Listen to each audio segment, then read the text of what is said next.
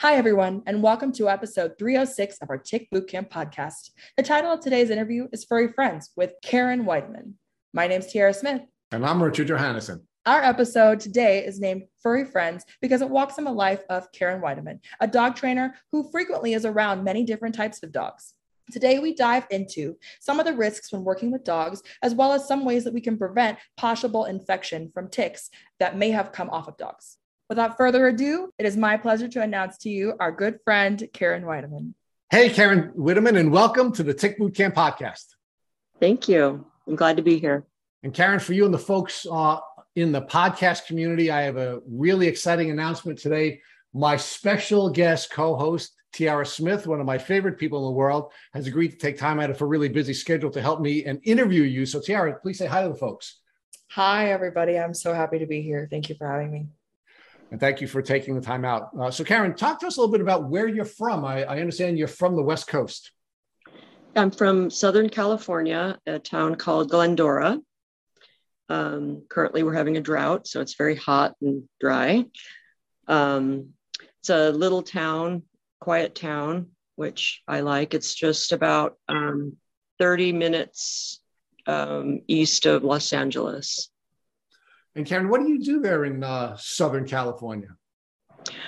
I'm currently I own a dog training company and train pet dogs and do some behavior modification with aggression and fear.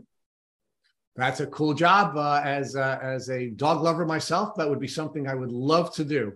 But that's something we can talk a little bit more about. So Karen, talk to us about your background. Where'd you grow up and what was your experience like during your childhood?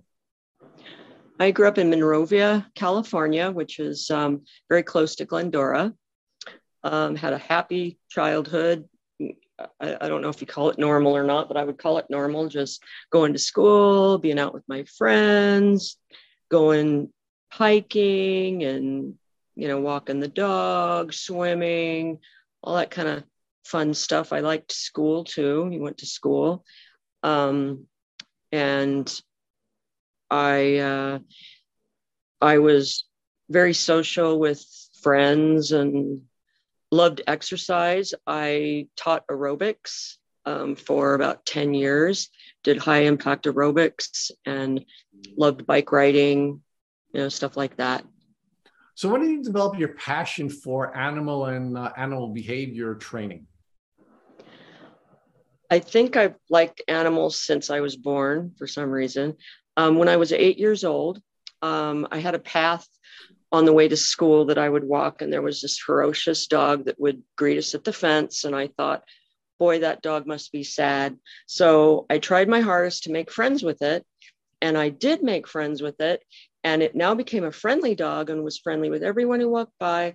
And then one day the owner came up to me and said, "Are you the one that made friends with my dog?" And I said, "Yes." And I thought that was a good thing. And he said, "Well, now my dog doesn't have a job. He was our protector. Now I have to get a new protector, and he's going to be our pet dog. Please don't make friends with our new dog."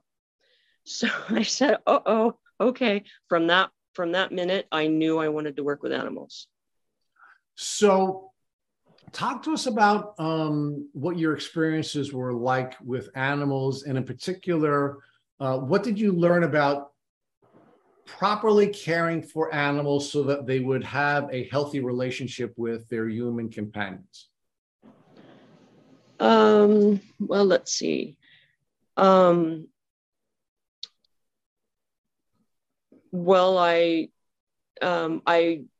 went to school to learn how to properly care for animals, how to keep them healthy. And I went to school learning about behavior. I'm a positive reinforcement based trainer. So I teach with kindness. I teach people about relationships. You have first good relationships with your animals. Instead of teaching them out of fear, you'll have a better outcome and safer outcome. So now, as part of the educational experience you had with learning how to keep dogs healthy and to teach humans how to be good companions with their companion animals. Did you ever learn anything about ticks and tick diseases? Wow, living in Southern California, this is what you learn. You learn ticks aren't out here very, very often. And if they are, they're of no danger. So you have nothing to worry about. Your dogs do not need to be vaccinated. You don't have to worry about it. So I did not give it 1 second thought. So was a part of the education first that you were receiving? I'm going to talk to you a minute about the education you are providing to others, but did the education that you received at any time teach you how to remove ticks from dogs, or how to check your dogs for ticks, and why that might be important for keeping the human companions healthy and not sick from tick diseases? Yeah, I learned about getting ticks off dogs from groomers that I work with. They'd find ticks on dogs, and I knew that there was Lyme disease out there, but I was always told that it wasn't in California. So we're not causing, the dogs aren't in much danger. However, you want to make sure to get the head out and all that. So they properly taught us how to remove the tick safely with a flat tweezer, and you want to make sure to remove the head and all that, and that was basically it. I always used flea and tick preventative basically because I didn't want fleas in my house. It had nothing to do with the danger to me, and that's just because of what I always was taught. So Karen, you shared with us a little bit ago that you went through an educational process in order to be able to become the dog trainer and the teacher that you are. You shared with us that you did receive some information about ticks from people in companion professions, the dog groomers. But what about your educational experience? When you were going through your educational experience, were you taught anything about ticks and tick diseases and how to protect dogs and their human companions from these diseases? Yeah, well, I was taught that ticks, carry tick-borne diseases, and they can transmit to humans, and you want to make sure to medicate your dogs with, the proper tick repellents.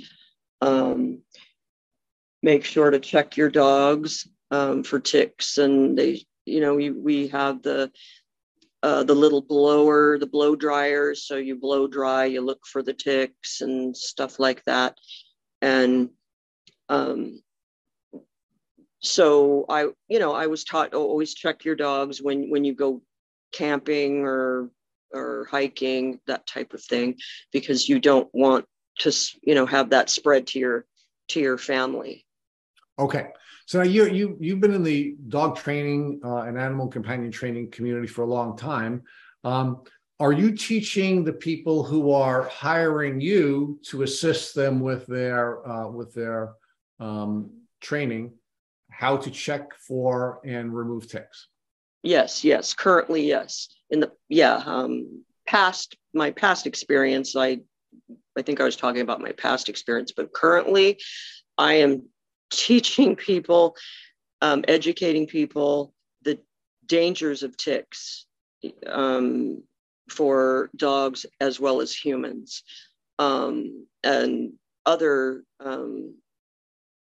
insects such as fleas and mosquitoes. And so I educate them on proper diet. I educate them on proper flea and tick control. I educate them on checking and how to remove a tick, wives' tales on how to not remove a tick, that type of thing.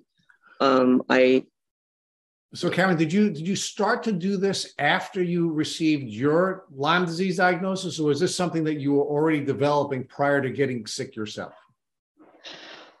I must say I started heavily doing this after I got my diagnosis. So let's now talk about your journey with Lyme disease. When did you first start to feel the symptoms that you now know to be the symptoms of Lyme disease? In 2000, um, maybe 2014, I started to develop mild stomach pain. And I thought it was that I was getting a flu. And then I started to also develop little mild tingly feelings in one of my heels. And I, I thought I'm on my feet all day. Um, I'm probably trying to get a flu. I'm into essential oil. So I used to just pop an essential oil tablet if I had these pains in my stomach, and it would kind of alleviate it. So this went on for, a little bit, about a year. So I'd get this on and off, maybe every few months, and I just brushed it off. Just brushed it off as whatever. So at this time in your life, how long have you been in the dog training arena professionally? Not your childhood passion, but how long have you been a professional dog trainer at this stage in your career? Since 2007. So 8 years when I was starting to get sick. And about how many different dogs did you come in contact with professionally between the time that you first started in the dog training profession and the time when you first started showing the symptoms of what you now know to be your Lyme disease? Thousands of dogs. Now, during that time, do you ever recall finding a tick on one of your dogs? And or do you recall ever finding a tick on yourself after interacting with your thousands of dogs? Never. No. Fleas, yes. Never saw one tick. Now, were you doing anything to regularly check yourself for ticks after you came home from work each day, after coming in contact with thousands of dogs over the course of that 7-year window? I'll just say truthfully, no, I wasn't. I did not check myself for ticks. Because you didn't know to, right? I mean, it was just something that wasn't in California, certainly in Southern California, and it wasn't a part of your education or your training. It was just something you didn't know to do, right? Yeah. Vets told the veterinary people, they said that you don't have to worry about ticks. So something not in my mind, I just said, well, there's no ticks here. Never had a client, not one time in the thousands of dogs that I've trained, say, my dog got a tick from where you are. Never. Okay, so now let's move forward. So you start to have the symptoms that you described to us, which includes pain in the bottom of your foot. Do you begin to see any doctors to determine why you're feeling the pains that you're feeling? Around the beginning of 2015, I called my regular traditional doctor, and I said that I was having intermittent stomach pain.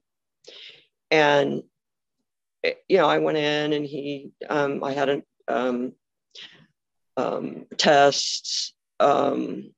He gave me some blood tests, and he thought that I was just eating wrong. And he just said, just make sure to not have spicy food and drink, water, hold off any kind of too much caffeine or anything like that. And they just pretty much dismissed it. Okay. So the first doctor you see as a primary care physician, you give him, her, or them the description of your symptoms, and you're essentially dismissed and you're sent on your way. So how did your symptoms develop, and how were your developing symptoms interfering with your personal life, your professional life, and your social life? Latter part of 2015, I started to develop more of the tingling in my feet and a little bit more of the stomach stuff. I remember clearly going to the store, getting my usual food, eating dinner. Then I woke up and my pain in my gut was so severe that I couldn't eat anything. And at this point, it was mostly my gut.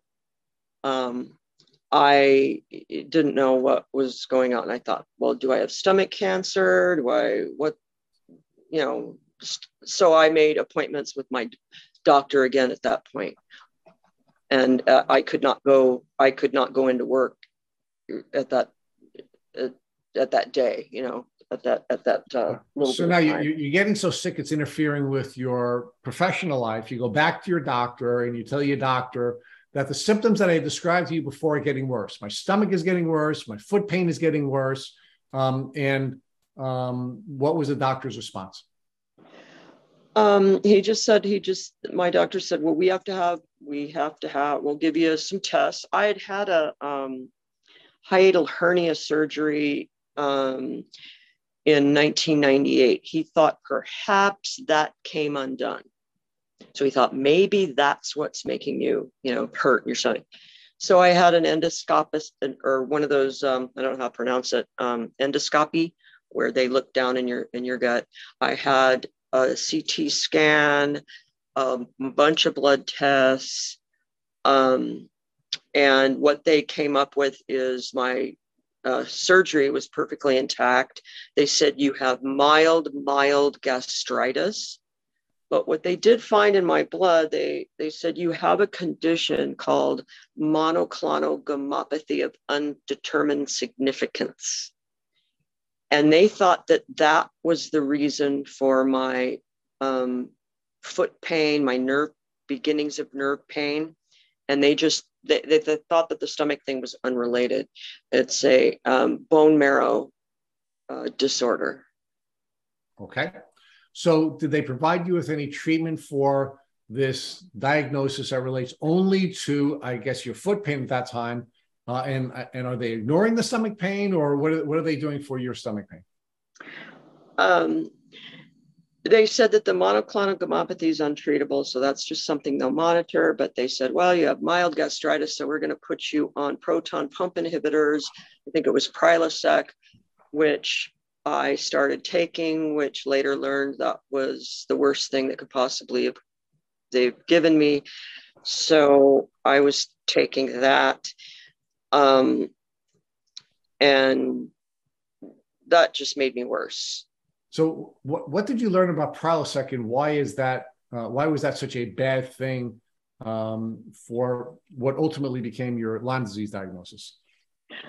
The Prilosec inhibits acid in your stomach, which inhibits vitamin B assimilation, which is necessary for your nerves to function in your body. Well, after I started taking the Prilosec, my nerve pain in my feet quadrupled. I was now no longer, I could not walk. I felt like I was walking on a sea of glass. And that's the way it was from then on for a long time. Okay. So talk about how your symptoms developed in addition to now this severe foot pain that you had. What other symptoms were developing, and what other doctors did you see? I kept seeing my traditional doctors to try and unravel things. They did not unravel things. My nerve pain became worse.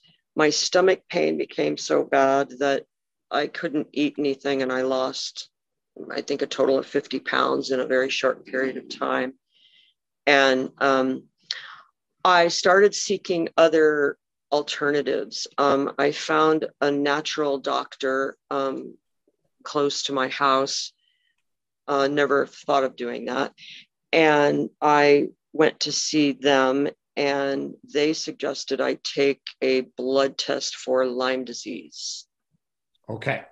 So let's talk about that. So you're seeing a lot of different traditional doctors. You're not having a good experience with these with many of these traditional doctors. And I understand from our earlier information that you saw an internist, a GI specialist, a neurologist, an infectious disease specialist, and an oncologist, right? So you saw this, yes. You saw a whole range of specialists, and no one can diagnose you. So now you go to see this naturopathic doctor, and that doctor recommends that you take a Lyme disease test, right? So what was your reaction when the doctor said, hey, let's test for Lyme? I said, well, I don't, I don't think I have Lyme disease because I don't go hiking and there's no Lyme disease in California. So I thought it was for naught, but I said, okay, I'll take the test. And why did the doctor recommend to you that you take the Lyme disease test first? And second, did that doctor suggest to you that Lyme disease has a more broad definition than this one bacteria, and that perhaps your foot pain could be connected to a different type of a tick disease? Yeah, she said that, well, she said, number one, my profession, I'm around dogs, and dogs, you know, have ticks a lot of the time. So, you know, that sparked in her. And then she said, Lyme disease is the imitator of many diseases.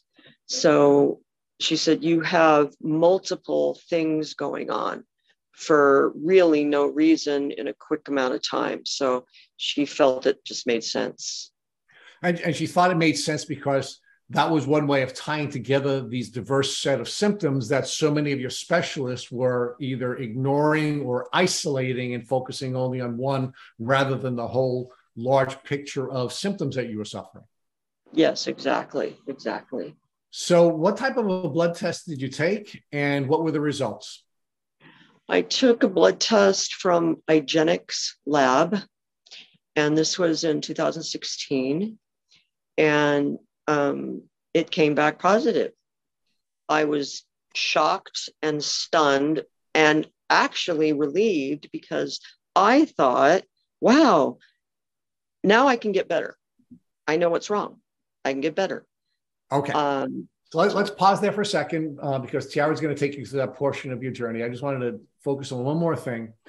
When you went to see a naturopathic doctor and the doctor told you that she was going to offer you this blood test, did she tell you that there were different types of tests and that she recommend IGeneX in particular? Or did she just say, this is the test that we use for testing for tick diseases?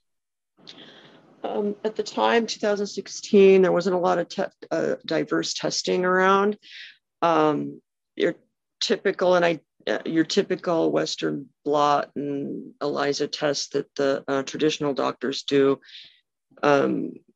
she said, a lot of times come up with false negatives. So she said, this is a very reputable lab. They look at things closer in the DNA, and I don't know all the scientificness of it, but she said that if you have Lyme disease, they're most likely going to find it.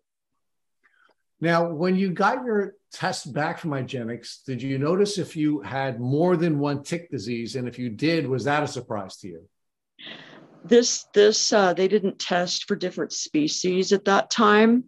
So they just would say either it's positive or negative and what bands you had them on.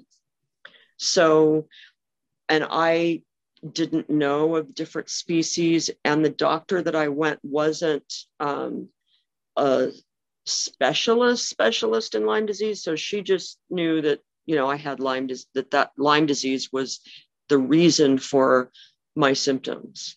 Now, Karen, do you know if you were tested for any co-infections in addition to, well, you were not tested for different species of Lyme, but what about co-infections or any other tick diseases that you might have been suffering from at the time? Because what I'm specifically concerned about is whether or not you were tested for any tick diseases that might have been causing the foot pain.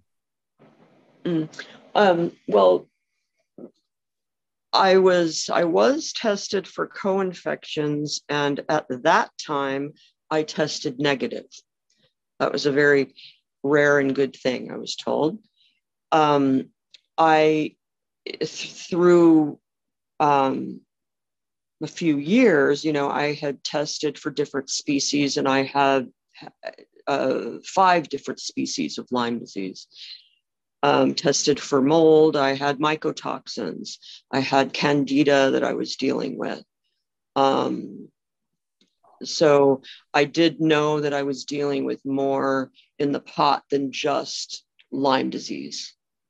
Okay.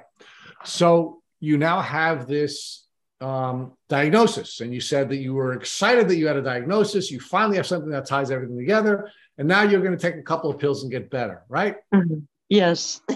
Right. So now Tiara is going to talk with you about how that went. How did that experience go for you?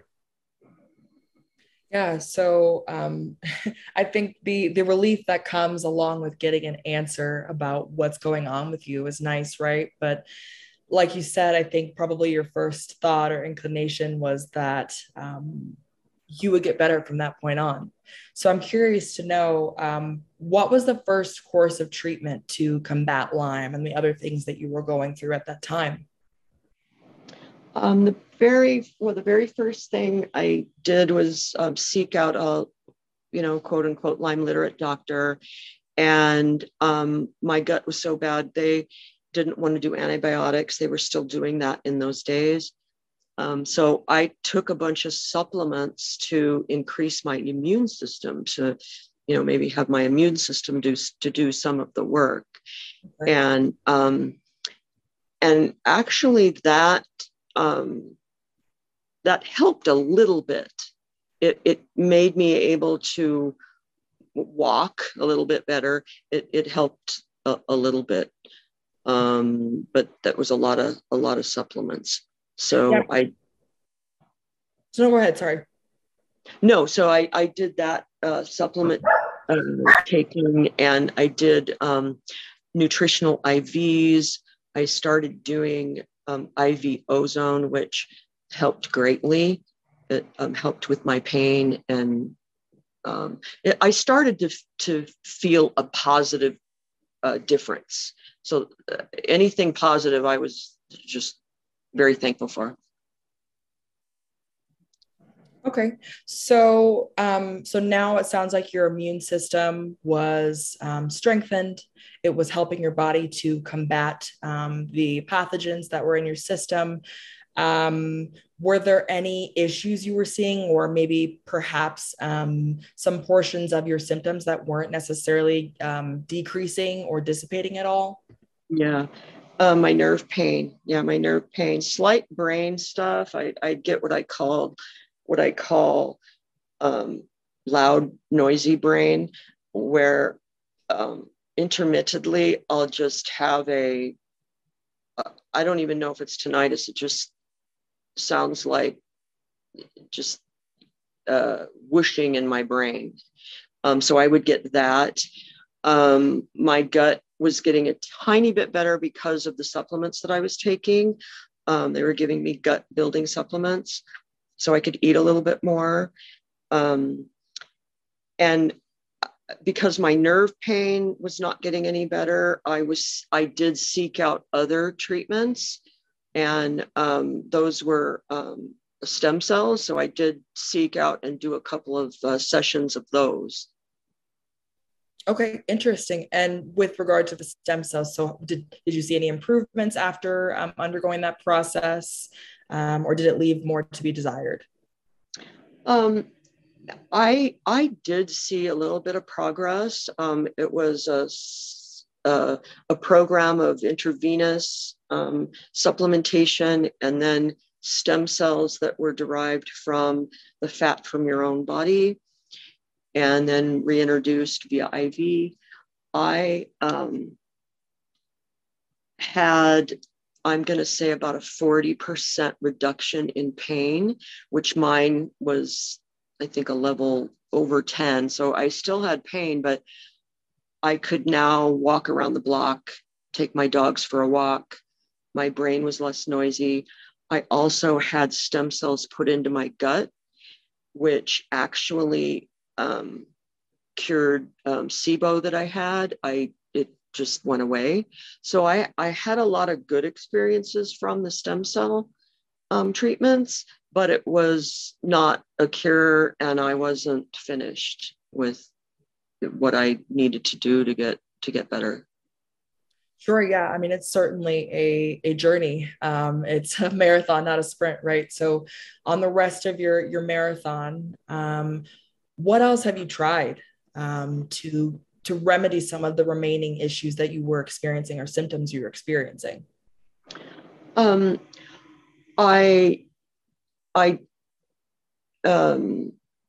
tried peptides, which I still use on occasion, which help me.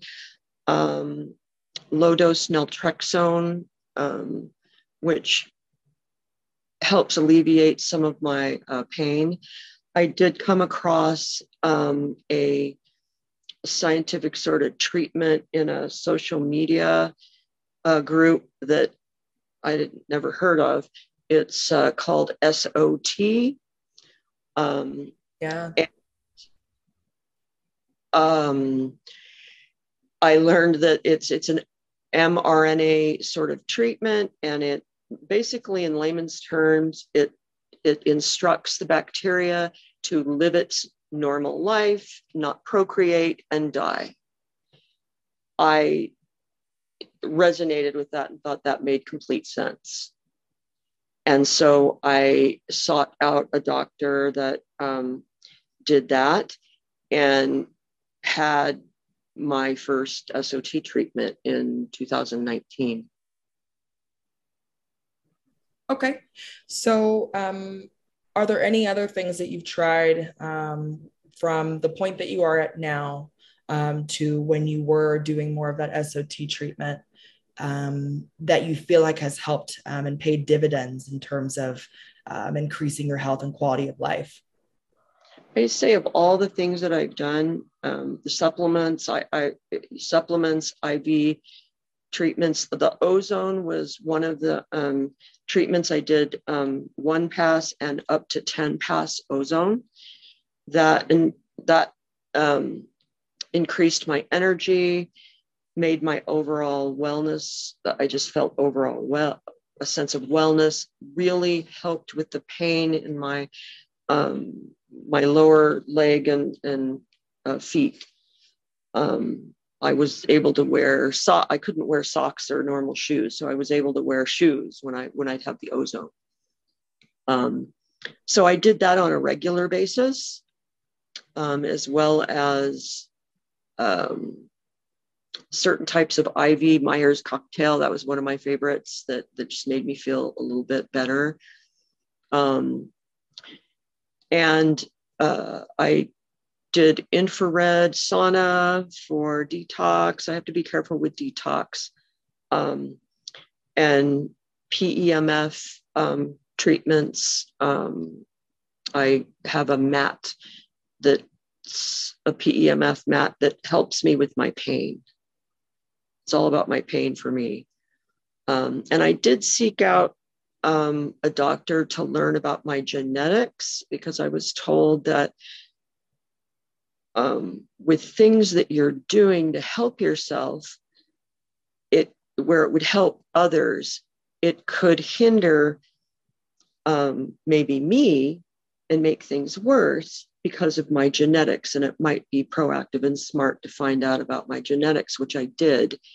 And I was very happy that I did that, because I learned a lot about myself and about things that normally may be good for one person, but it wasn't good for me. So that cut a lot of suffering, undue suffering, I think, out of my journey. Sure, sure. And that's very interesting. And I think a lot of us can attest to the fact that everyone has a very unique individual journey. Sorry. So with that, you said that the genetics information was certainly helpful. How did that transform your treatment and the things that you the things that you chose not to continue to pursue? Well, I learned, sorry, Louie. All right, we all have dogs. We do.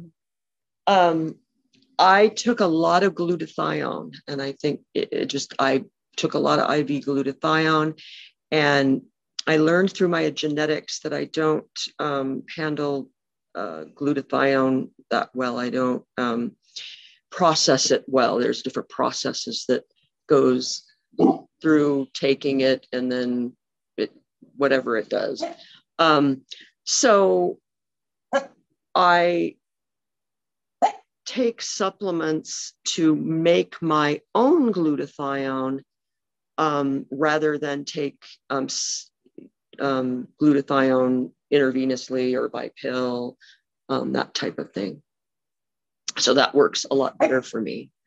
Okay. Yeah. And I know a lot of people use glutathione for to assist with detox, and typically your body can produce it, right? But it's just a matter of the quantities in which are produced to be able to assist your body. So I know some people do things like coffee enemas, right, to increase glutathione production, or supplement. But some people, you know, their gut health is such that they're not able to handle the glutathione.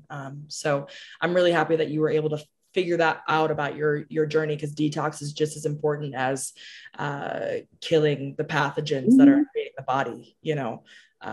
So kind of looking now where you're at, what gains have you made in terms of your health? What are you able to do now that maybe you weren't necessarily able to do then?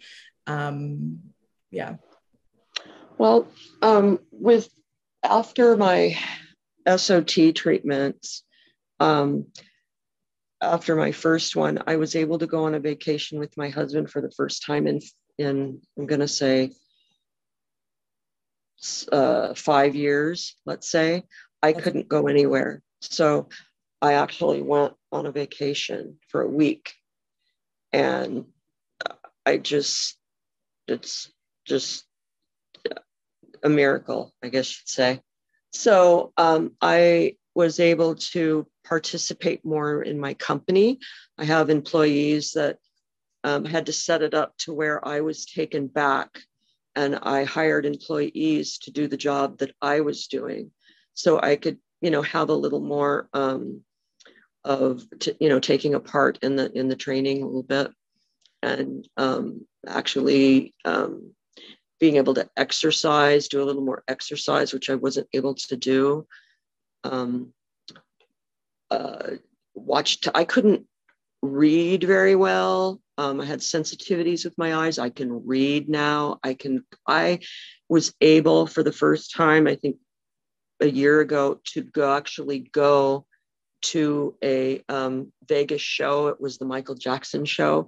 That was loud, and I would have never been able to do that. I can't even tell you how happy that made me. I just, you know, normal things like that you take for granted, I'm able to do. Absolutely. Yeah. You never realize how many things that you used to do and be able to handle stimuli wise until that changes. So that I'm so happy that you were able to have that experience and that you're able to enjoy other portions of life again. So I'm going to actually hand things back off to Rich for the interview. Okay, great. All right, Karen. So let's talk about a little bit more about your healing journey.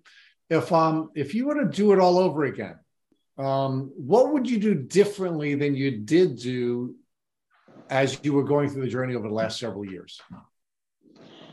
Well, I would have been I would have paid a little bit more attention to the tick importance, the knowledge of that, because it was like a little voice in the back of my head saying what they're saying doesn't make sense. So I would have done tick checks when I came home, you know, from, you know, hiking with the training dogs and stuff, that type of thing. I would have done that differently. And what about your treatment and the order of treatments that you did that you just shared with Tiara? Is there anything that you would have done that you didn't do? Or is there anything that you did do that you wouldn't do if you were to do it again? Well, one thing about Lyme disease, I think everyone can feel, is that it's very expensive. So when you're chasing, you're in such horrific state that you're chasing it. So I chased anything that came along instead of focusing. And so instead of spending this and that and this and that and this and that on anything, I would have maybe took a little more time to research a little more slowly to make a plan. So I would have, maybe come up with maybe the stem cells later instead of first, to clean things up rather than first. And then the SOTs were around. I would have done that first. And then I would have found out about my genetics first too, because that had a big part. And then been more, sorry, Louis, quiet. Louis is allowed to participate. It's okay. And I know. And then I would have been more careful about mold. Mold was an issue with me, and I didn't think that my 100-year-old house was important to look at, which I would have done. Okay. And how did you ultimately discover that the mold issue was a significant issue, and what did you do about that on your healing journey? I had a what's called an organic acid test to test all my stuff. And they said, you have mycotoxins. You're getting exposed to mold. And I said, well, gee, I don't ever see mold anywhere. They said, you don't have to see it. So I started testing my house and my office. And it came up that there were a little traces of mold that was mold spores that were consistent with the mycotoxins that are generated through those. So I started looking through having professionals look through the house, and have been slowly renovating the house. And it's made all the difference. It's made all the difference in the success of treatments that I'm going through. So if you had a game changer in all of the things that you did, do you believe that the work that you're doing with ridding your house of mold was the game changer for you, or was there something else that was a game changer? Well, I think that the game changer with me was the SOT treatment. Okay. But also with that being able to be a game changer, getting rid of the mold so that my body can respond to the treatment was as well a game changer, because my body wouldn't have been able to respond, I believe. So you're saying there really wasn't a game changer. There were two game changers, and together Yes. that puts you in a position where you could go on your healing journey, or make Yes. great strides in your healing journey. Yes, yes, yes. So if we would again try to develop a model for someone else, right? Because one of the things you said is that if you had to do it again, you'd come up with a plan. And of course, one of the best ways of coming up with a plan is finding someone else who's already been on the journey, has had success on the journey, and then follow in their path, right? You could find somebody like Tiara, for example, who had a very well thought out plan, right? So if you were to recommend a plan, would your plan be A, start with your genetic testing so that you have a genetic profile, B, then go to SOT and the mold remediation, and maybe I guess do the mold testing, and then C, you would go forward with the stem cells. Would that be your plan to go forward? Yeah, that would be my pretty much my plan. Yeah, in that order, and then along with your other eating healthy and detoxing, I have to watch my detoxing, quiet, not to detox too heavy, too fast. That's really bad for me. So, right. So you want to make sure that you're engaging in immune supportive behaviors like moderate exercise and cleaning up your diet and being aware of how to properly detox. And of course, you would have learned that very early on from your genetic testing, because the detoxing issues that were particular to your journey would have revealed themselves through your genetic testing. That's correct. Yes. Yes, absolutely. So let's talk about the beauty of Lyme, right? Because this is a challenging disease for all of us, but there are some beautiful elements of it. So talk to us about how this has been transformational for you. How did you learn about yourself, your gifts, and your purpose by going through this journey? Well, I was a workaholic focused on work. So that was my focus. So Lyme disease made me step back and stop. It it just enriched the deepness of my faith, my Christian faith, to trust in God. And it allowed me to, I guess, find out about me, who I am. It gave me empathy for others. And I found a passion for wanting to help others. Yeah.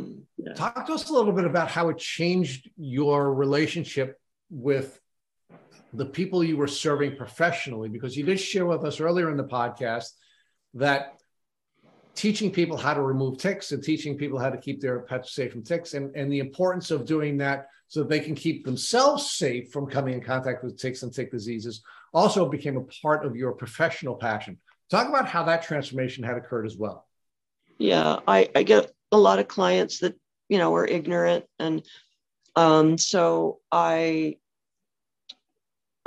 do, a lot of education on Lyme disease in California, that it is here, and education on, having your dogs properly groomed and prevent, the prevention that is required, how to remove a tick if you do find you get one on you. Also, the importance of keeping yourself healthy in case you do get sick. It's easier for your body to ward off things if you're healthy rather than if you're not. So things like that. I've said to people, you don't want to have your house infested with ticks. You don't want to have your dog bring in ticks to your life. Right. And Karen, I'd argue that one of the greatest elements of being vulnerable to tick disease, especially for those of us who have companion animals, are our companion animals, right? I didn't share with you offline, but I'll share with you now. The last 3 ticks that I found on me all this year all came in on my dog. I was sitting on my couch. Mm-hmm. She came inside. She sat on me, and as she got off, I found a tick. Crawling on me. Now, I didn't get bit in any of those 3 cases, and I think there are a lot of different reasons for that. Part of which is that I'm so tick aware that when a tick walks on me, my skin crawls, right? So it is really important for those of you in the community of people who are serving dogs and dog owners and dog trainers to let human companions know that they are more vulnerable to tick diseases when they have companion animals, and they need to be aware of that. Absolutely. Yeah, I educate that day in and day out every day. We love our furry animals, but they get into trouble. They get into, Yeah, I mean, another thing, of course, that we have to be careful about is depending on what your relationship is with your pets. My dog sleeps in bed with me every night, right? So, and I'm not going to change that. I mean, there are people who have argued to me that I'm not responsible because I sleep with my dog, but I've always slept with a dog my entire life, and I'm not going to change that. So my solution is not to change my relationship with my dog. My solution to that is to constantly check myself and check my dog. So when my dog comes into bed, I'm checking her, right? When I get up in the morning, before I shower, I disrobe and I check myself. Before I go to bed and before I put on my pajamas, I check myself, right? So rather than changing my relationship with my companion animal, and my dog in particular, I'm just making sure that I'm tick aware and I'm checking myself so I can continue to have, the relationship I've traditionally had with my dogs. What are your thoughts on that? No, I agree. Yeah, I agree. I agree completely. Having good hygiene with us is just as important as having good hygiene with your animals. If your animals are in your realm, they're bringing in the outside in. Also educate on, we love to give the doggy kisses, but that can be dangerous. So I maybe not everyone will agree, but I educate on that as well. Making sure that your dog is healthy your dog is clean, your dog is brushed, you are just as aware of what's on your dog's skin as you are on your own skin is the same of the same importance. So now let's talk a little bit more about what it is that you can do for folks in the community of professionals who are working in the dog grooming and the dog training community. Do you have any thoughts about how perhaps your experience could be passed on by way of either professional training or professional information so that more people can be helping people have a healthy relationship with their pets by being tick and Lyme aware? Yeah, so, always there's like I said before, the tick and flea and tick prevention. There's all different kinds of methods of that. There's the traditional oral medication, the traditional liquid on the back. You've got clothing for your dogs that your dog can wear. Not everyone's, some people are allergic to the flea and tick preventatives that are for dogs. So there's clothing that you can have your dog have, a bandana that has flea and tick repellent. Essential oils can repel flea and ticks. The flea bath can repel flea and ticks. There's different little modalities that can help proactively, prevent all that. Karen, are you finding that there are some modalities that are better for different dogs based on their size? So, for example, are there some tick collars that are fine for larger dogs, but may not be appropriate for smaller dogs? I don't think that necessarily the size matters in this day and age of technology with the tick prevention. The age and the health of the dog matters. And maybe the furriness or the non-furriness of the dog. Some topical flea and tick preventatives for a dog that has no hair can burn the skin. So you might want to take an oral thing for that type of dog. If you've got aged dogs, sometimes the flea and tick prevention that you take from your vet is not appropriate for the health of the dog. So that's when you might want to go for a collar or even some of the dog clothings or an essential oil blend to repel the ticks. So Karen, I have an example in my family. So both of my dogs are vaccinated for Lyme disease from our veterinarian, but they also wear the Seresto collar. And I had made a recommendation to my sister who has smaller dogs to use Seresto collar, and they were not able to use it. In fact, one of the dogs had gotten sick using the collar. Have you heard anything about Seresto and maybe it not working with smaller dogs or certain types of dogs having challenges with the Seresto collar? I have heard of dogs that have been sensitive. As a matter of fact, my big 150-pound Rottweiler is sensitive to the Seresto collar. Okay. Is he older? Yeah, he gets a weird thing on his fur when he wears it. So he can't wear it. He takes a topical. And I also do educate about vaccines. I do believe in vaccination for your dogs as well. But yeah, the Seresto collar, you can get, it's very mild collar. I know lots of my clients use the collar with no problem. But as we are individuals, so are our dogs. They're individuals too.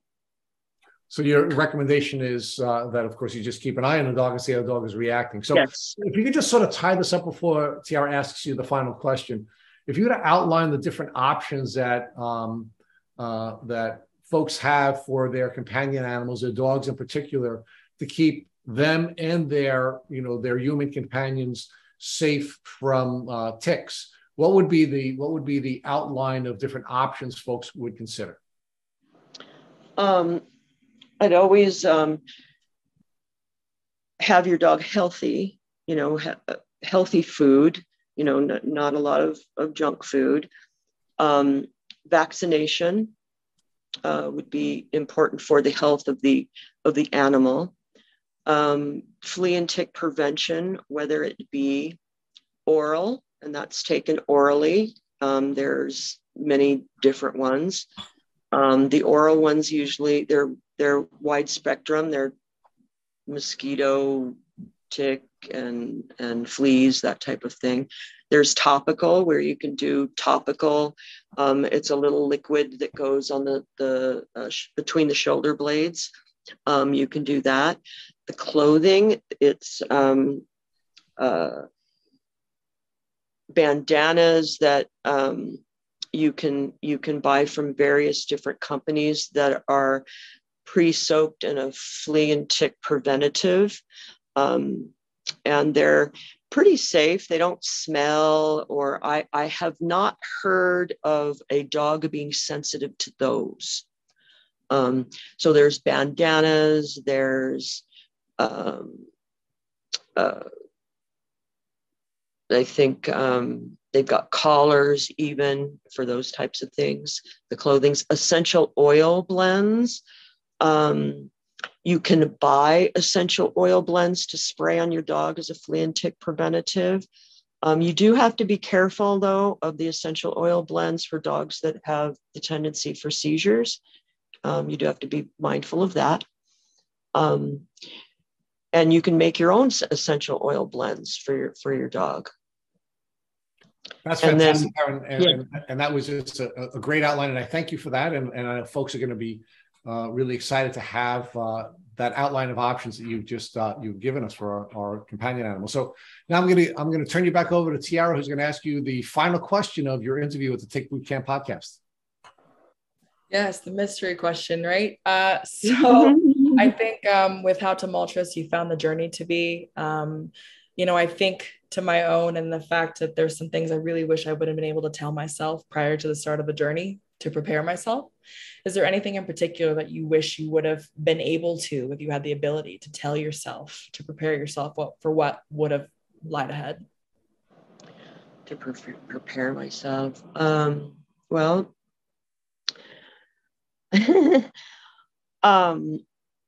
there's always, I hope I'm going to answer this right, but I believe that I got Lyme disease sitting on a stump in the middle of an area where there was deers, and I didn't feel comfortable about it, but I did it. And I wouldn't have done that. And I feel that I wouldn't have gotten Lyme disease. I guess that would make my whole journey different. I don't know if that's what you mean. But if I had to get Lyme disease, it would be to be more careful about not to panic, and to, I guess, be more calm. So don't panic, and then seek out others sooner, which I didn't do. Seek out other people that had experiences so that I could learn and maybe make my journey a little bit smoother. Yeah, Karen, I really appreciate that.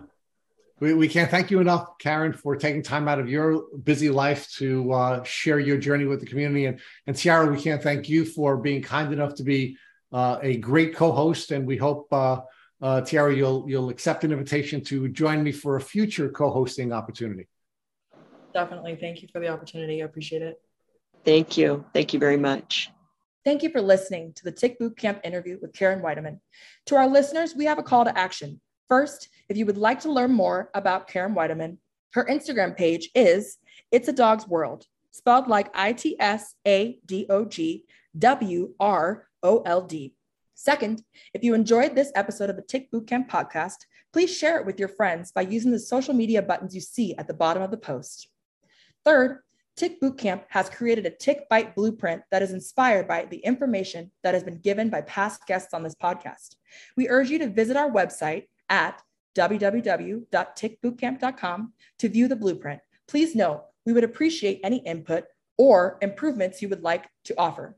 Fourth, don't forget to subscribe to this podcast on Apple Podcasts, Google Podcasts, or Spotify to get an automatic episode updates for our Tick Bootcamp podcast. And finally, we thank our community for your comments on our past podcast episodes. Please take a minute to leave us an honest review on Apple Podcasts, on Instagram, or on our website. We make it a point to read every single one of the reviews we get. Thanks for listening.